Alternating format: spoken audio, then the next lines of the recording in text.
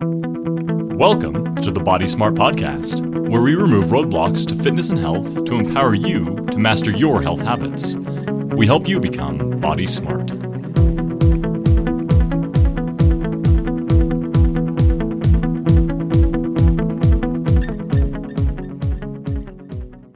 So it'll just be Phil and I today. Cameron did rim to rim to rim in the Grand Canyon, so they should be headed back by now.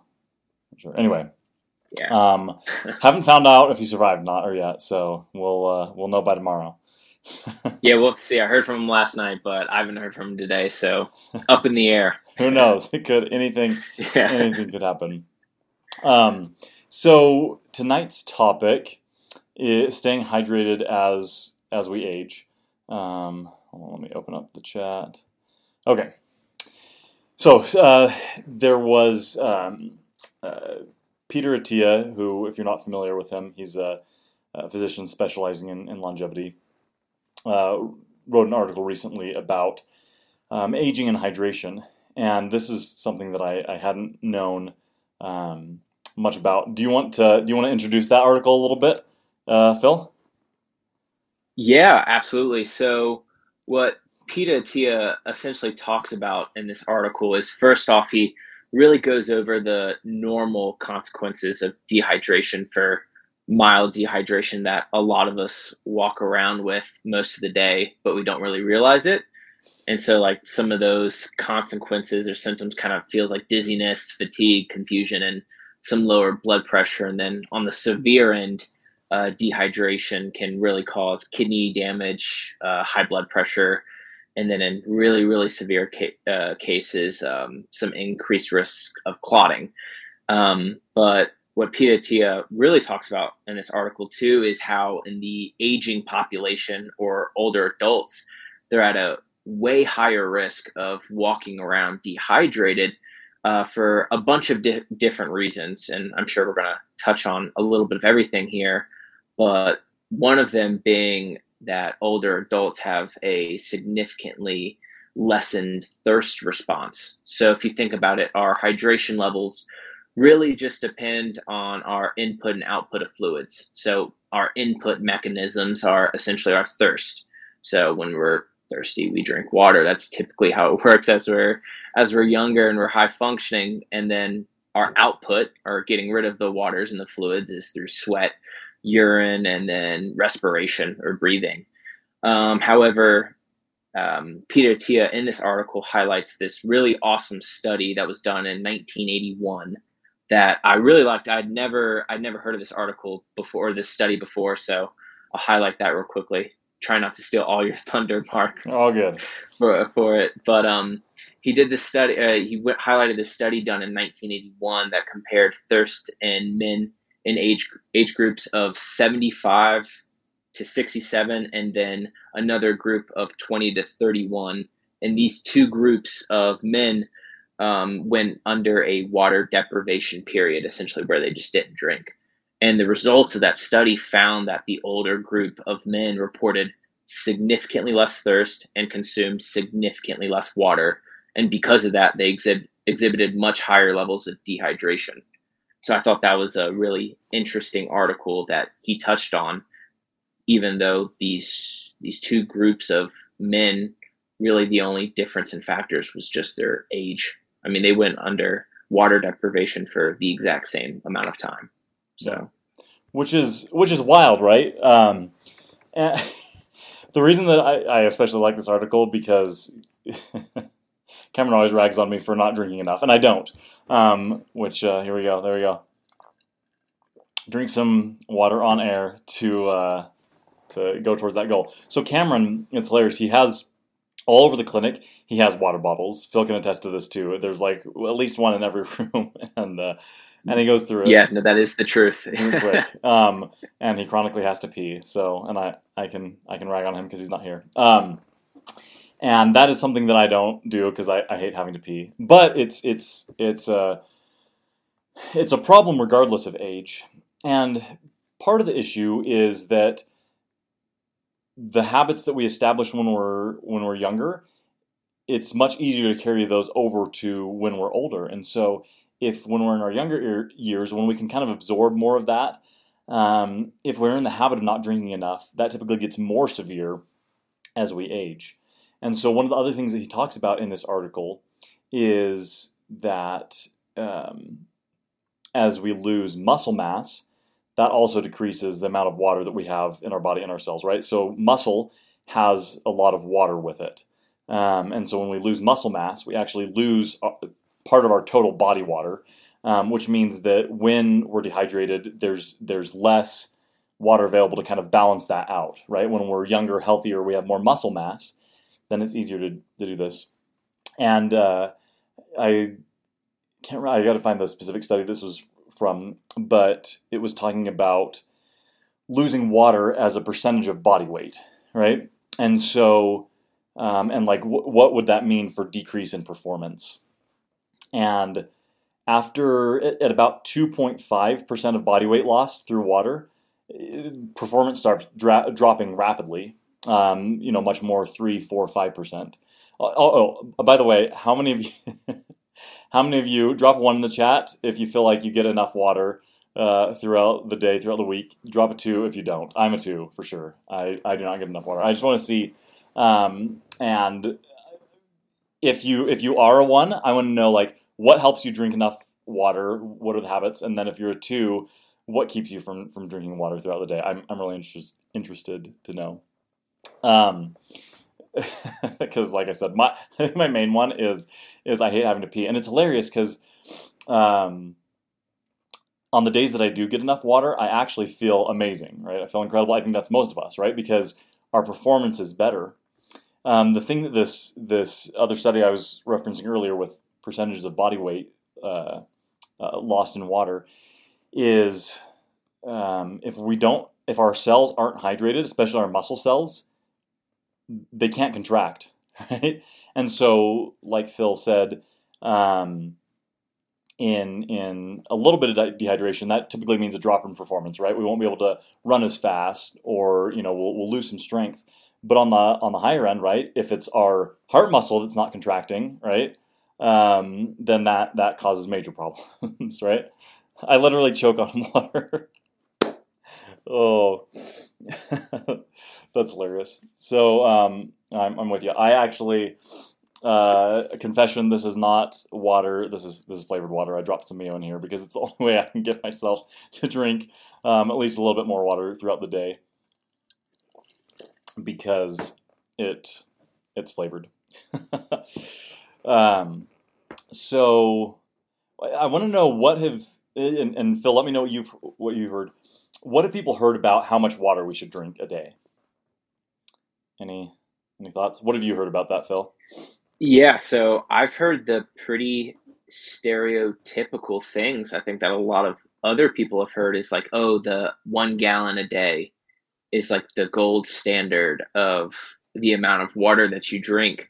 However, I was reading an article recently, I think a week and a half ago, which is kind of funny that we ended up using this topic for this call. I was reading this article about how people are light or heavy sweaters and what that means for the amount of water that they should be drinking, and like the electrolytes they should be adding into their consumption.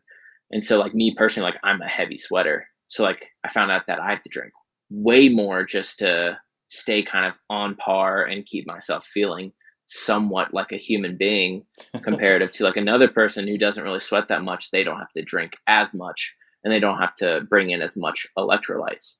So I think that is something that's not talked about a lot. But in regards to the information that's out there, it's pretty limited. Even in PT school, it wasn't something that's talked about a ton. It's the very stereotypical, like, oh, a gallon a day, that should do ya. But I think that's very different, person to person. Which is crazy when you consider that we're like 60 to 70% water, right? Like, Yeah. you think that's like, oh yeah, I know about hydration. And so yeah, there's some like rules of thumb. You'll see a gallon of water. One of the typical ones is like half your body weight in ounces. And so those can be a good rule of thumb. But Phil mentioned something crucial, is that like there's other, like, depending on your sweat rate, right? If you sweat more, you're going to need to drink more, and you also lose electrolytes.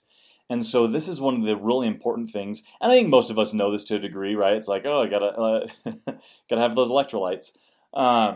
But you know what we need to replace is sweat, right? When we sweat, we get water, and then different electrolytes like sodium, potassium, some magnesium, some chlorine.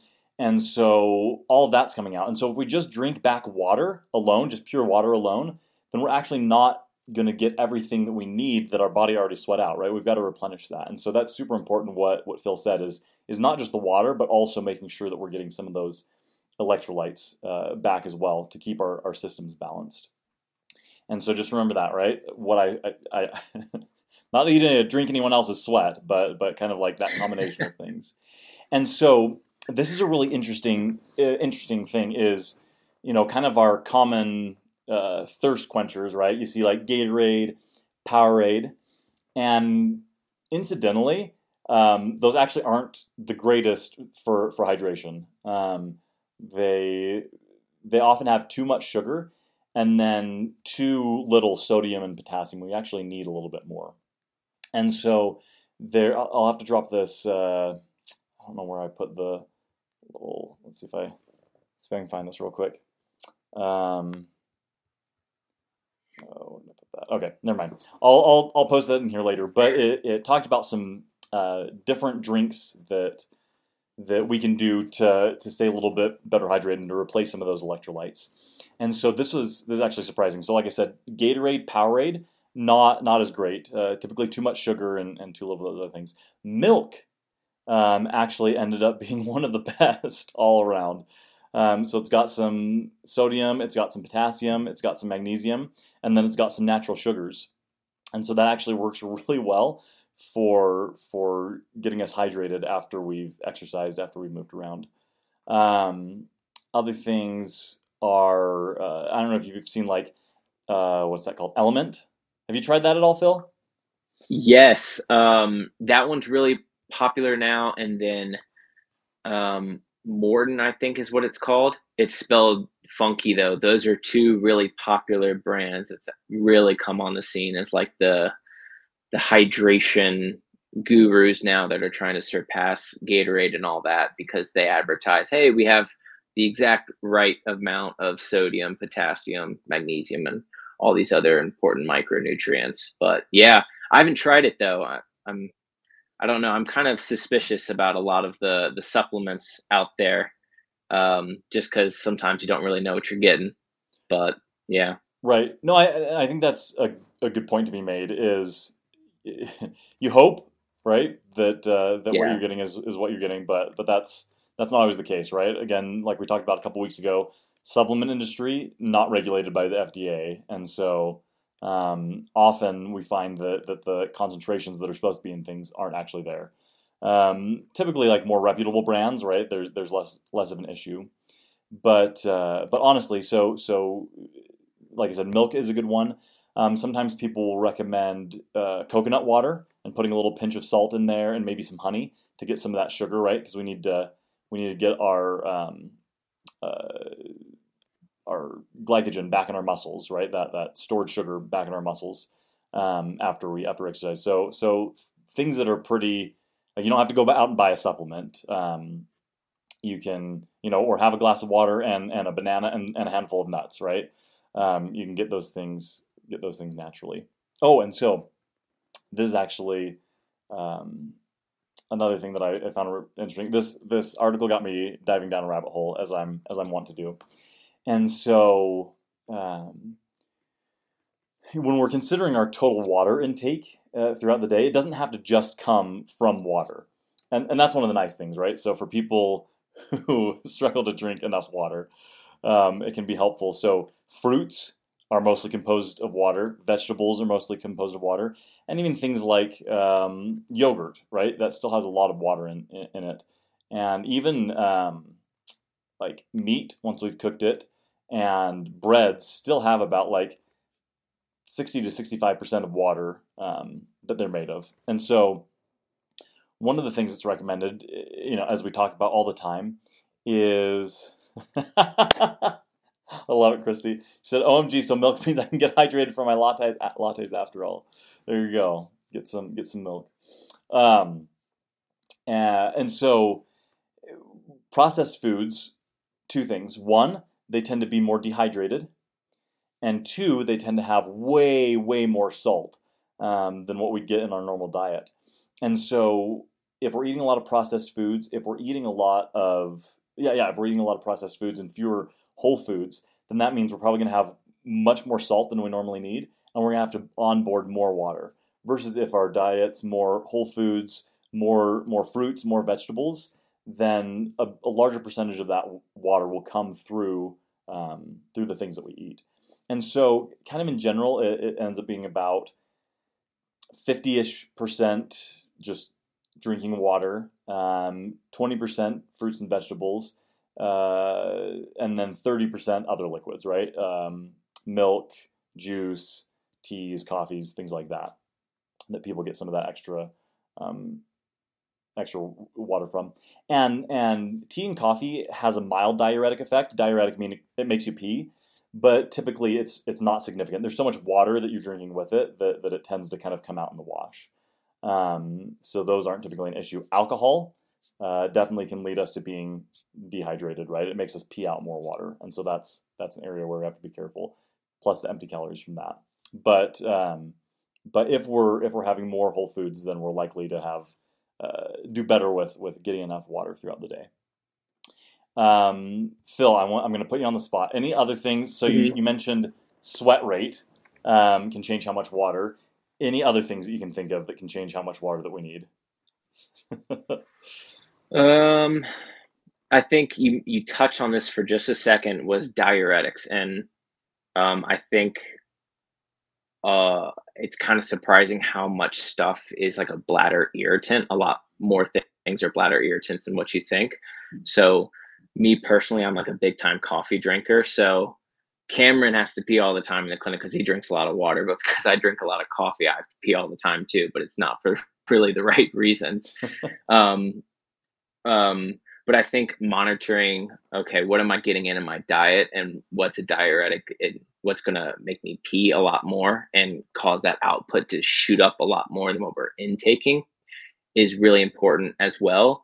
And then one thing that I forgot to touch on earlier that's really important is as we age, I'm sure what we've talked about in previous group calls is as we get older and we decrease in muscle mass and our fat mass goes up is another aspect of dehydration. That's something to think about is low muscle mass can also cause someone to like respond to their thirst differently.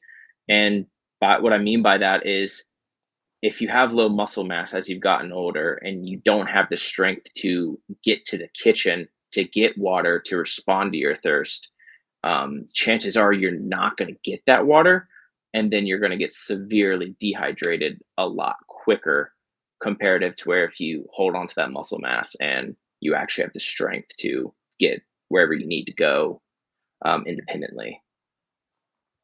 I think so.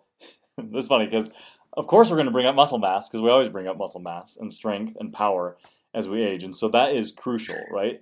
If we don't have enough strength, if we don't have enough muscle mass to keep moving and to catch ourselves when we fall, then yeah, things are going to be a lot worse.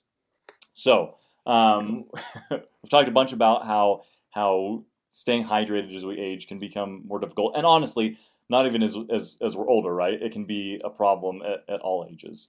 And so, what are some practical recommendations? I took a look at this article earlier called said something to the effect of "Do we drink enough? Yes, no, and maybe." And so I really like they give a little acronym. So it's to ask yourself what, W-U-T. So what? So ask yourself what.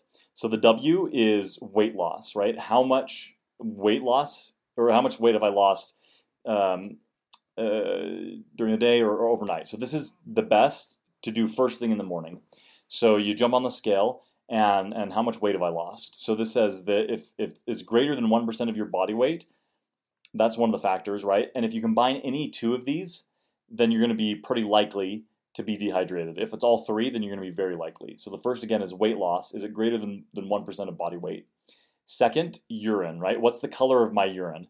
Is it pretty clear, or is it definitely like dark yellow, kind of brownish? If it's on that dark yellow brownish, then that's a really good indicator that we need some water. And especially, again, if we've lost more than 1% of our body weight, then we're pretty likely. And then T is thirst, right? Are we thirsty? And so using these three and kind of doing it at the same time every morning, so waking up and how much weight have I lost, how dark is my urine, and how thirsty am I, those can give us a good idea of how we're doing with our hydration on a day-to-day basis. And so that's kind of the first of the recommendations is, okay, there we go, got my face back, is ask yourself what. 2 is starting out the day with some water. And so you wake up, you ask yourself what, go jump on the scale, go to the bathroom, and then just onboard some water right after you've done that, right? A glass or two, and just kind of get things started for the day. Okay, so we've got what, we've got drinking a glass of water, and then as I mentioned before, just eating a diet of mostly whole foods and getting a lot of fruits and vegetables, right? A great way to get water. As I said earlier, we can shoot for a goal of half our body weight in pounds in ounces of water, right? So if I'm 100 pounds, I'm just making the math easy, then 50 ounces of water a day. I'm much more than 100 pounds, but half our body weight an hour. And then this one, I'll drop this equation in here. So this is during exercise, during activity, right? Especially if we're going to be out in the just combine those two words, heat and humidity. Those are not one word. So especially if we're out in heat or humidity, then our water needs going to be a little bit more. But if about every 15 minutes we can get, so the equation is, let's see, so it's going to be body weight divided by 30.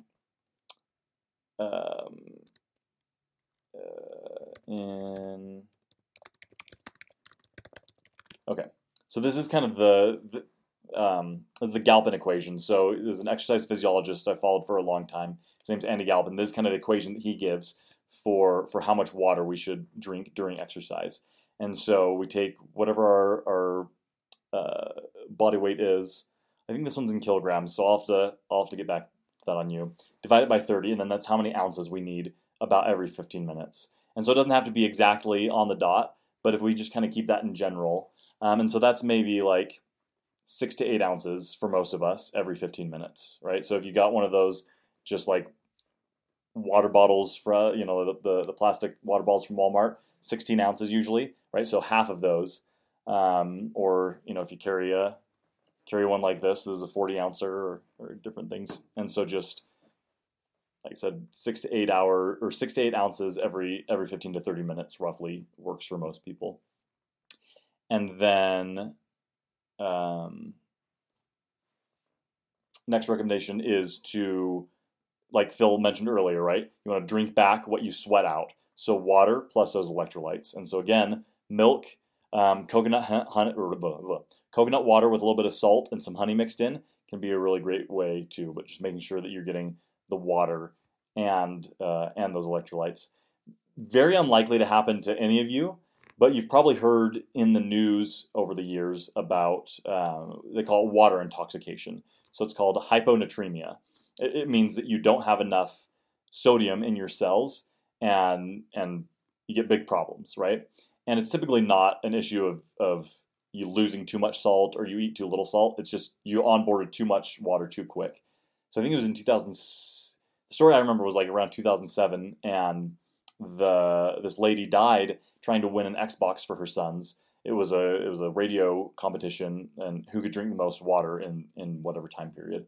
And anyway, so on the high end of water, right? There's a toxic dose for almost everything. So, but honestly, probably not a problem for most of us because most of us don't get enough water. And so those are kind of the main recommendations. And if we stick to those, then we'll probably do pretty good. But I really like that what, because I think it's a really easy question to ask ourselves. Most of us have access to a scale. We can look at our urine and we know how thirsty we are. So it's a really good gauge of kind of where we're at and can give us some room to improve there. Any final thoughts or any questions, Phil? Or Yeah, no, I really like that what diagram right here. I think that's an awesome checklist to kind of do when you first wake up in the morning. I've never seen that before, and I really like that. Yeah, so but other than that, nothing to add on my end. I think you summed everything up, kind of everything that I was thinking. So perfect job on that. Yeah. Awesome. Well, it's past 6 already, so that's all we got for tonight. I'll drop a little thing in the probably the general convo and questions room that gives some basic hit points to what we talked about today. And otherwise, we'll catch you on the call on Thursday. Thanks for joining, everyone.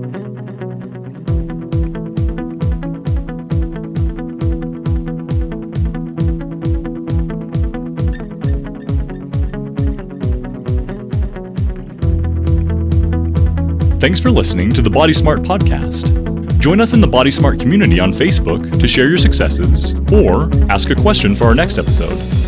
Now get out there and take the next step toward living your active lifestyle.